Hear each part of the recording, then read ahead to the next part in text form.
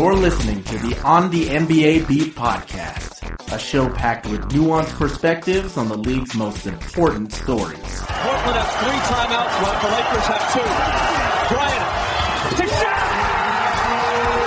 LeBron James with no regard for human life. Jordan. Oh, a spectacular move by Michael Jordan. And now, your hosts, Lauren Lee Chen and the twins, Aaron and Joshua Fisher. The regular season came to a thrilling close on Wednesday, which means that next week we're excited to be shifting to playoff coverage. Before that though, we're going to squeeze in one more team interview. The Sixers have had a tumultuous last week of the season to say the least. Our expert for this episode is none other than Michael Levin, editor of the SB Nation website Liberty Ballers, and co-host of the 76ers podcast that writes to Ricky Sanchez. When he's not talking about basketball, he's also a writer on the Fox comedy The Grinder with Rob Lowe and Fred Savage. He wrote the episode that just came out this past week, and just might have slipped in a couple Sixers references. Hey Mike, how's it going? Hey guys, what's going on? Not much. The big news last week for the 76ers, obviously, was Sam Hinkie's resignation. There's a big show. He put out that 13-page resignation letter. What were your feelings about that? And also talk about how you felt about his tenure. Well, first thought at looking at the 13-page letter was, I could have done with 13 more pages. I would have liked 50. I would have liked a novel, just a full-out storytelling device. He's trying to self-publish this book for a while, and he decides to sort of embed his resignation letter in this nice detective story. Maybe that would have been cool. Do you think he's been working on that one for a while? Oh, I think so, yeah. I think he's, well, for sure a bright guy, but probably since Colangelo was hired, he started thinking about all right, is this going to be real? And sort of pooling his thoughts together, and then maybe taking some notes down, and then that sort of transitioned into this 13-page opus. He could crowdfund probably on just even via basketball Twitter. I think he'd get a lot of donations. I would love that. Just ask Sam, hey, you're not a GM anymore. Maybe you want to be a novelist. I think that'd be cool. My personal feelings towards Sam, I'm a huge fan of his. I think in order to fully understand the Sixers, the plight of the Sixers writer or Sixers fan, you have to consider where they came from. And so anytime you really talk about it, it has to be talked into in this larger discussion of after Iverson. And I'm not saying Iverson 2007, because he still came back for a second term, even as late as 2010, I think. The Sixers after 2001 were just aimless, directionless, hopeless, totally skating by. I think from 2002 to 2012, their record was they were 431 and 432. It was so close to 500, and mediocrity was really the name of the game. So for years it was like that. And then they took a big swing after the new owners came in and made that Bynum trade, which obviously didn't work out, but sort of set the tone of hey, we're making high risk choices to try to become that elite team. And so after Doug Collins and Rod Thorne and Ed Stefanski and Tony DeLeo, all those guys left, thankfully, they hired Sam Hinkie and decided okay, we're actually going to rebuild. And so for us at Liberty Ballers, and for me personally, it's what we wanted for years and years and years, because the foundation that they were building on for so long was flawed and faulty and totally capped at best a scrappy playoff team that would win maybe a round, and at worst just a terrible team. So we all were very excited when Hinkie came in, and we've been very supportive of the process for super long, for as long as it was. And we never really lost a tremendous amount of faith. Anytime they lost 30 games in a row, then it became okay, come on, let's maybe pick it up. But no, we were very big fans of Sam. We still are, to the annoyance of Sixers ownership. We're very vocal about it. And, we're really upset that he's gone. It's just sad. We're sad all the time. And do you think the way this happened with, Colangelo coming in and talking about bringing in another guy in at Hinkie's level, sort of forcing Hinkie out, does that do a disservice to the fans who stuck with the team through these bad seasons because they believed in the process. They trusted the process. I know you guys at Liberty Ballers, you guys always have the draft lottery party and you get really excited about, you know, the future of the team and what Hinkie's been doing with it. Yeah, I think if you look at the record, you'll be like, okay, for 3 years they won a game and a half and lost everything else. And it's like, well, what's the point? And I think that the national narrative became like, they're just trying to lose. They're just trying to lose forever. And there's like no hope to it. But that clearly, you know, if you really sit down and think about it for even a second, you can see that what they were doing made sense and that the people that supported the plan were on board with pretty much everything. I think there was that narrative about how Hinkie doesn't talk enough and doesn't talk to the media enough and fans are like clueless about what they're doing. But ultimately, from where I stood, Sixers fans were more keyed into what the plan was with Hinkie than at any other point in my life. With Ed Stefanski and Rod Thorne, it was years of just like, well, you know, maybe Greg Buckner's the answer. And just like those like worthless signings of like, well, if everything has to go right, the Sixers, Doug Collins is, I don't know if it was last year or the second to last year. I can't remember, but they went to the playoffs as an 8 seed and beat the Bulls in the first round because Derrick Rose got hurt, Joakim Noah got hurt, and Luol Deng's wrist was falling off. So for me, all of that was the luckiest thing in the world. And it takes a lot more luck for that to happen than it does for them to, you know, get a top pick and hope that top pick becomes a building block. And so for me, that was always the case. And it was never this whole idea about just the fans feeling lost and hopeless is just a lie because we got it and we understood. And the people that didn't understood were just like, they'll come back when the Sixers are good. So I think it did to a large extent alienate a lot of fans that have hung with the team for a while just to really latch on to this. You know, Colangelo's had some success in his career. He's been in basketball for like 60 years forever and not won a championship. So I don't know if he's, you know, not that means everything, but he's not a legacy of winning. He's just a legacy of like existing. From your perspective, Mike, was the 1-30 start really the beginning of the end for Hinkie? I mean, I know we thought they would be bad and the plan was to be bad, but when they were that bad, was that why the league kind of was pressured into getting involved? It was a combination of things. I think we all honestly thought that this was going to be the year where they start to take a step in the at least winning more games direction. They won 19 games the first year. They won 18 games the second year. And I think this year we were all anticipating like a mid-20s kind of win total. I think before the season I said 28. So we were all surprised when they started off as bad as they did. And it seemed like they just really, really, really needed a point guard. With Tony Roten out and Kendall Marshall still out, you know, a bunch of guys traded and new and fresh and everything. We really thought this was the year that like continuity would start to show. And so I think the 1-30 start did take a toll on some people. But more than that, I think it was the Jahlil Okafor stuff and how he got into a bar fight outside of Boston and got a ticket for speeding like 108 on a bridge and got a gun pulled in his face, which was all really surprising for us because he's, from all accounts, like a good kid that just really wants to like be good at basketball. So I think he just sort of, you know, there's pressure and frustration at being rich and famous at like age 19. So not that it's forgivable, but it's certainly understandable to some extent. So, I think that is what ultimately, you know, the losing the league can handle. But once Brett Brown did a really good job the first 2 years of keeping, and even this year to a large extent, of keeping the locker room intact throughout this like constant losing and disappointment. And I think once the league got whispers that, I mean, more than whispers, once it started becoming evident that, oh, it's not just the losing, like here's this kid that's, you know, in trouble and things could get ugly.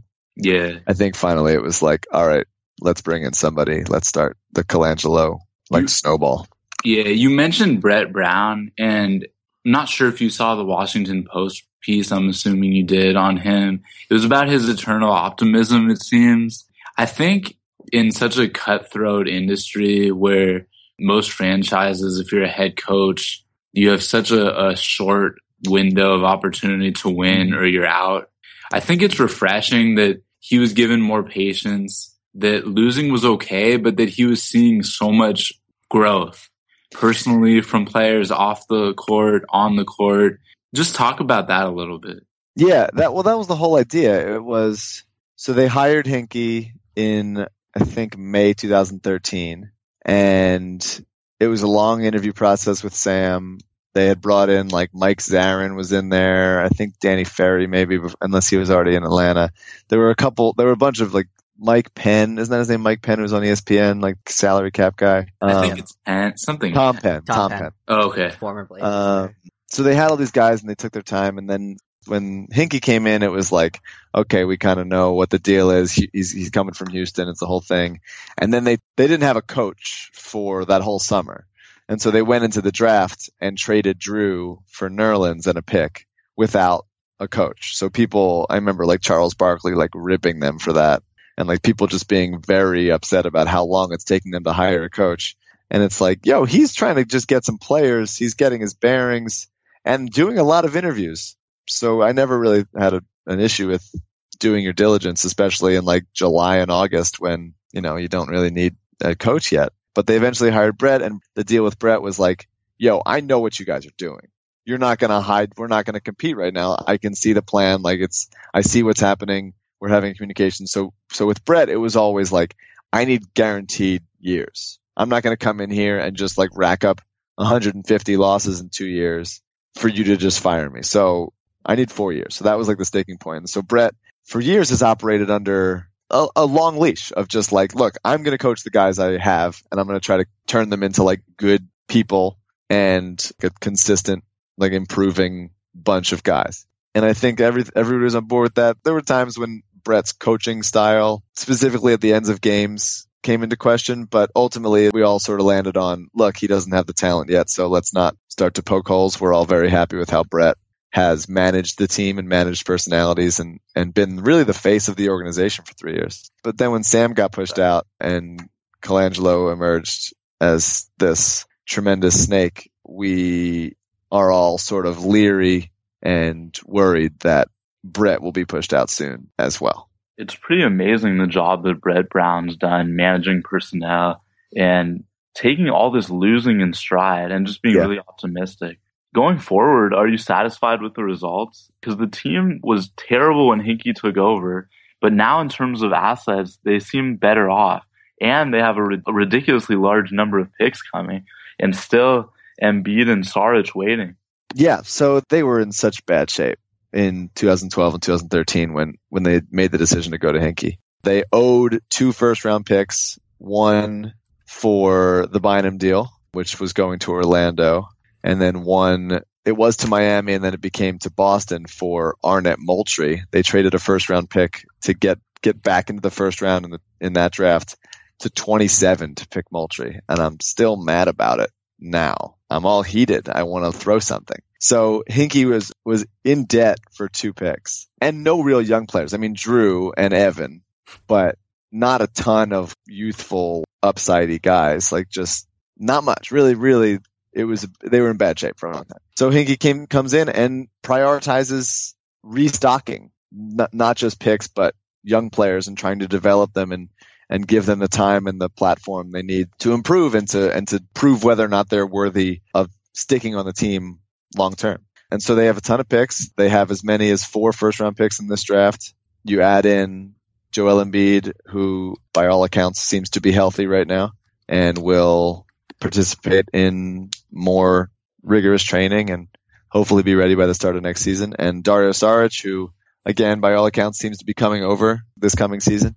So there's as many as, but let's say there's 5 very good players, talented players coming over into this season. So there's a ton of reasons to be optimistic. The only reason not to be optimistic is that the owners have proven themselves to be like not clueless, just recently a string of like horrible decisions, a confluence of confidence breaking decisions in a row all at once. It's happening so fast. But Hinkie did a great job. I mean, he did exactly what he and the owners decided on, which was let's get younger, let's develop some guys, and let's restock the picks and start to build towards this being like a 5-year plan. And it's a real shame for everybody, unless your name's Colangelo, that he's not getting the shot to really see this thing through to the end.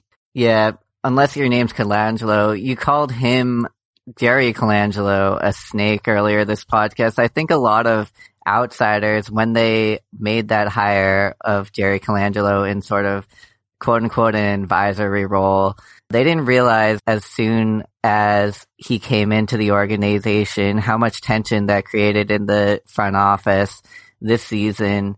And also they maybe didn't realize this season or next season was going to be the start of entering the next phase of the process anyways, with so many picks and also Embiid and Sarge expected to come in.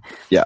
But can you just talk about how Jerry Colangelo, we all think of him sort of as this like fatherly, grandfatherly figure who's looking over this team, but why you would be calling him a snake? What sort of tensions that he created?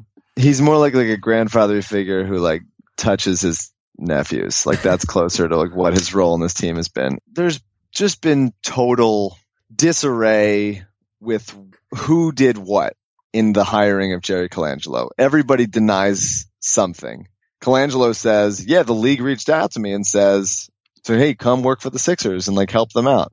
And Adam Silver's like, no, I didn't do anything. They asked for my help, but I would never step in and interfere. And Josh Harris is like, I didn't even ask for anybody's help. I found him. I mean, like everyone's just lying about stuff. There's no clear answer. And so he comes in right around the time the Jaleel thing happens as this like chairman. And in my head, I'm optimistic when it comes to Sixers owners because they've given me every reason to be optimistic that they're patient and they get it. In my head, I'm like, great, this is a value add. Hinkie keeps his job. Colangelo comes in as an advisor in this sort of chairman capacity, gets to talk to other teams, maybe like smooths over some relationships that Hinkie has sort of exploited because Hinkie just didn't really play the game as well as he should have. And so it's like, it seemed to be a win-win. I remember tweeting because people like called me out on it retroactively that adding Jerry Colangelo is the trading for Paul George of executive moves. So it was like, I was excited about it. I mean, people were concerned and I chose to be optimistic about it because for my head, it was like, if they wanted to fire Hinkie or marginalize Hinkie, then they would have just done it. It didn't make sense to like add somebody and have Hinkie at the press conference being like, yeah, this is great. We're adding like more reputable guys to the organization. I like hearing multiple voices. This is important. Hopefully it will help. But really what it boiled down to was Colangelo got hired and immediately started to undo everything and try to get his son hired. Before the Sixers brought in Jerry was pressuring them to hire Bryan instead. And they didn't want Bryan. So Jerry came on and then started this process of leaking a ton of stories to the media, starting tension between the owners and Sam and just creating a divide and really like making things ugly everywhere in the front office. And Sam, by all accounts, the whole time was trying to make it work and trying to have like a dialogue. And most of this is from the Woj piece that he wrote after the fact. And so people were trying to get Sam to, eventually move into a smaller capacity because they wanted to bring in an actual GM like on his level, which once you've gotten demoted once, because it's clear that that's what it was, and then they're asking you to take another demotion again, then like, I think you're not staying around for that time. The party line of ownership and the Colangelos is, we expected Sam to be here. We're totally surprised that he quit. But it's like, if you demote someone twice, what the hell do you think they're going to do? It's not worth it. Either they're really dumb and thought that he would just like take it lying down, or they're just continuing to string along this horse crap lie that nobody believes. And then on top of that lie, this thing about Bryan being like, oh, the clear best candidate for the job. Well, you wouldn't know what the best candidate for the job was because you only interviewed 2 people. And the other one was Danny Ferry, who you already interviewed years ago. Mm-hmm. And there's the compounded lie that Jerry himself was not involved in the process of interviewing Bryan, which is, again, a lie because Jerry tried to get Bryan the job before he even had the job. So it's so many lies on top of each other, and the optics look horrible for the organization. The people that didn't like the direction still don't like it because no one is excited about a Colangelo hiring a Colangelo and then lying about stuff. And the people that supported the team are just furious because of how it all went down and how they said, trust the process and we're going to really give this the time it needed. There's no shortcuts to the top. There's only shortcuts to the middle. And so we're committed to this rebuild. And then it's like, oh, you know what? We brought in this old guy and he hired his son. And then we're going to kick that other guy out. And also Jerry just stepped down. So now it's just Bryan Colangelo. It's just everything that happened with the Sixers in the last week, really. It was a week or two, has been awful. Just totally awful. And that's including Nerlens Noel getting sued for trashing a rental house. And even months ago with all the Jaleel stuff, there's been some PR nightmares for this team ever since Bynum got traded here. And it hasn't gotten better. And just to put it nicely, it sounds like the front office situation was horrible and untenable. Those are probably the nicest words. Once Jerry got there, for sure, horrible, untenable, at least very tight and awkward and uncomfortable about final say and all that stuff. One thing I think you probably will be a little happier to talk about, I think, is Carl Landry's role on the team. Oh yeah. He's kind of one guy that stands out. Being on a team like this, usually you get rid of veterans. There's at some point in the process no need for them, but you do want to mentor the young guys. And I'm sure he's played a critical role, even though it hasn't really translated in the wins-loss column. What has he done for that? Well, he was out for the first few months, and so it was hard to – he came over in the Stauskas trade. So it was him and Stauskas and Jason Thompson and a couple pick swaps and another first-round pick in 2018 from the Kings for really nothing at all, which was a pretty solid trade if I don't say so myself. Thank you, Vivek. But mostly he's just been there's been so many young guys that have been coming through and they've taken chances on some guys and really, like you said, eschewed this veteran leadership primarily. But it's not so much as leadership that I was ever really worried about so much as it is just knowing where to be on the court. Jason Richardson was on the team last year and provided that sort of just guide to it. And they had Thaddeus Young and Spencer Hawes and stuff before that also. But this was the first year where there was there's not a veteran in sight. And Carl Landry coming in and then eventually Ish Smith. I think that was the right order. Starting to just get where people should be on offense and create spacing and open lanes up and stuff. And lately, the last month of the season, he was just on fire. It was sort of nice to be able to just get him the ball at 19 feet and he's going to make it. He still can't play any defense and he's not really a very good player, but I appreciate what he did for this team and really being a good soldier and he has miles and miles of heart too. Yeah, a ton of heart. Yeah. And then they added Elton Brand to be the even older version of that. That was a reference to The Replacements, if anyone got it. I did get it. It's Gene Hackman talking about Shane Falcon. Yeah. I'm there. Thanks. With you. People say the Sixers haven't done well in the draft, but in retrospect, you can look back maybe at the picks and say that of the reasonable people available, they're drafting pretty good value. But do you think there was a problem in the strategy of drafting purely on talent rather than fit when a lot of the top guys they picked play similar positions, like power forward, for example? Pretty much all center. They tried to play Nerlens at power forward, and it didn't go well. So I would say the last three top picks that they've had, Nerlens, Joel, and Jaleel, are all pretty pure fives. That took best player available to the highest extreme that it could get. And I respect it. I respect that move that you're look, we're just going to draft on value. But ultimately, I think that they sort of backed themselves into a corner a little bit because teams don't like trading with Sam because he is a hard ass. He's a stickler. He's not going to make a trade on a whim. He's going to make sure he's winning the trade in his mind. And people know that they need to deal a big man. There's no way that they're going to spend the next 10 years with Nerlens, Jaleel, and Joel on the team. It's just not going to happen. So I think that they sort of stuck to their guns in an honorable way, and for me, it hasn't worked out yet. My issue with that is mostly I didn't like the Jaleel pick ever. I was never a big fan of Jaleel.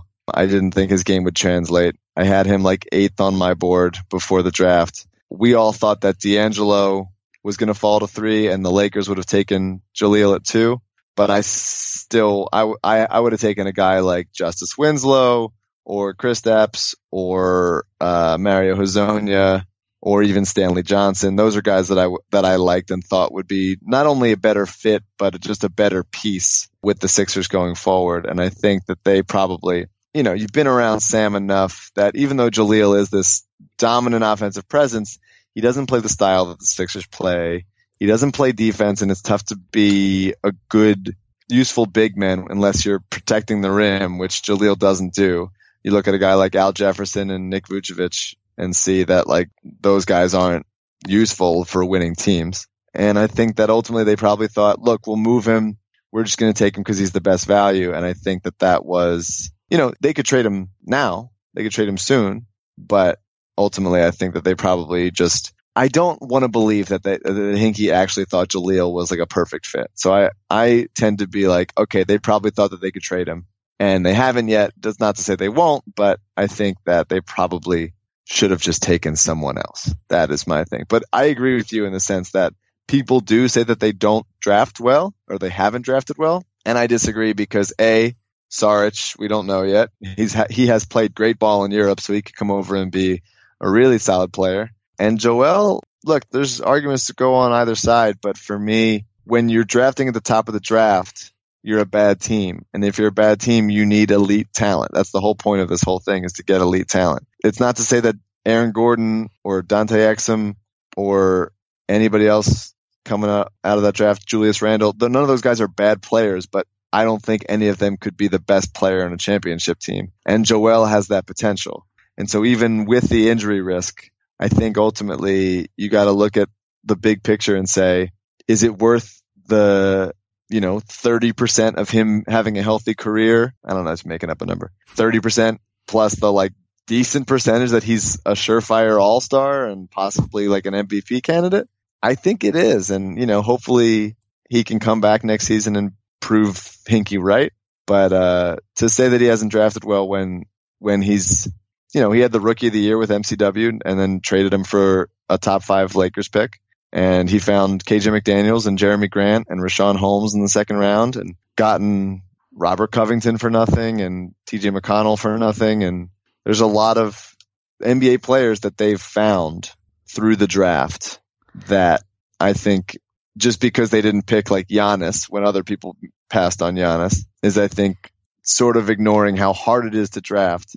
And the reason why he accrued so many picks is because he knows sometimes you miss, or not even miss, but just don't get all the ball. So I think a problem people point to specifically for this draft strategy is that, especially with Noel, Embiid, and Okafor, since it's really hard to play them all together, especially on a team with really low-level guards, to say the least, it might hinder their development, so they might not really reach their potential or be as good as they could be. But other than the core guys that we've already talked about, Noel, Okafor, Embiid, Saric, maybe, do you think there are other current pieces on this team that you think could likely be a part of the future of this franchise? Or do you think everyone other than those guys are mostly assets, and even those guys probably?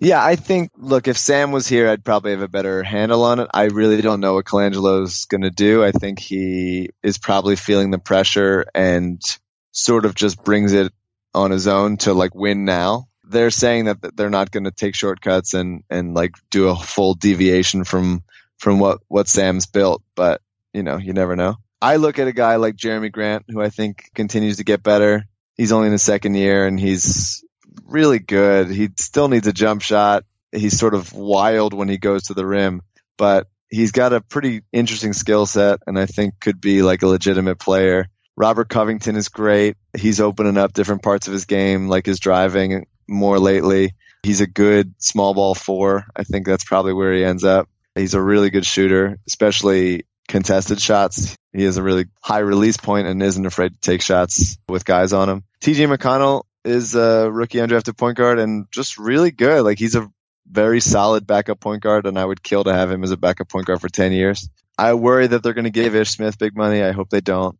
Other guys, I think Stauskas struggles at times with his consistency and certainly with his strength. He needs to get stronger a lot, especially on defense. That'll help, but he shows stuff as a shooter and a shot playmaker, really. He's better than people give him credit for with the ball in his hands. Other guys, Rashawn Holmes is another center that they drafted out of Bowling Green, and he's very interesting. I could see him actually developing to be like, Maurice Spates with more defense. There's some solid guys there, and I agree that there's the sense of if you have a team of only young guys, then it's tough for them to be able to find themselves in positions to succeed when they're all sort of flailing about.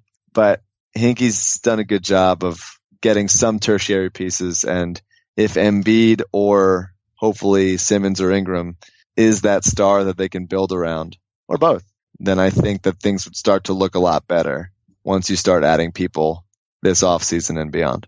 We'll make this the last question. I'm sure there are a lot of challenges, or some challenges at least, with regard to writing about a team that is expected to lose most games, the vast majority of games. But I'm sure there's a lot more freedom that it affords you as a writer to focus on big picture things or more features, for example.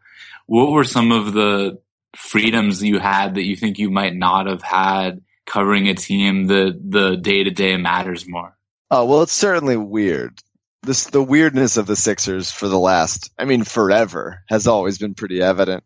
And we've done some tremendously dumb stuff on Liberty Ballers and on my podcast. And so it's fun to not necessarily care. Like, for the lottery party this year, we have a shirt with every player of the Sam Hinkie era, and there's like 100 names on it. I think there's actually like 99 names, and Sam himself is the 100th name.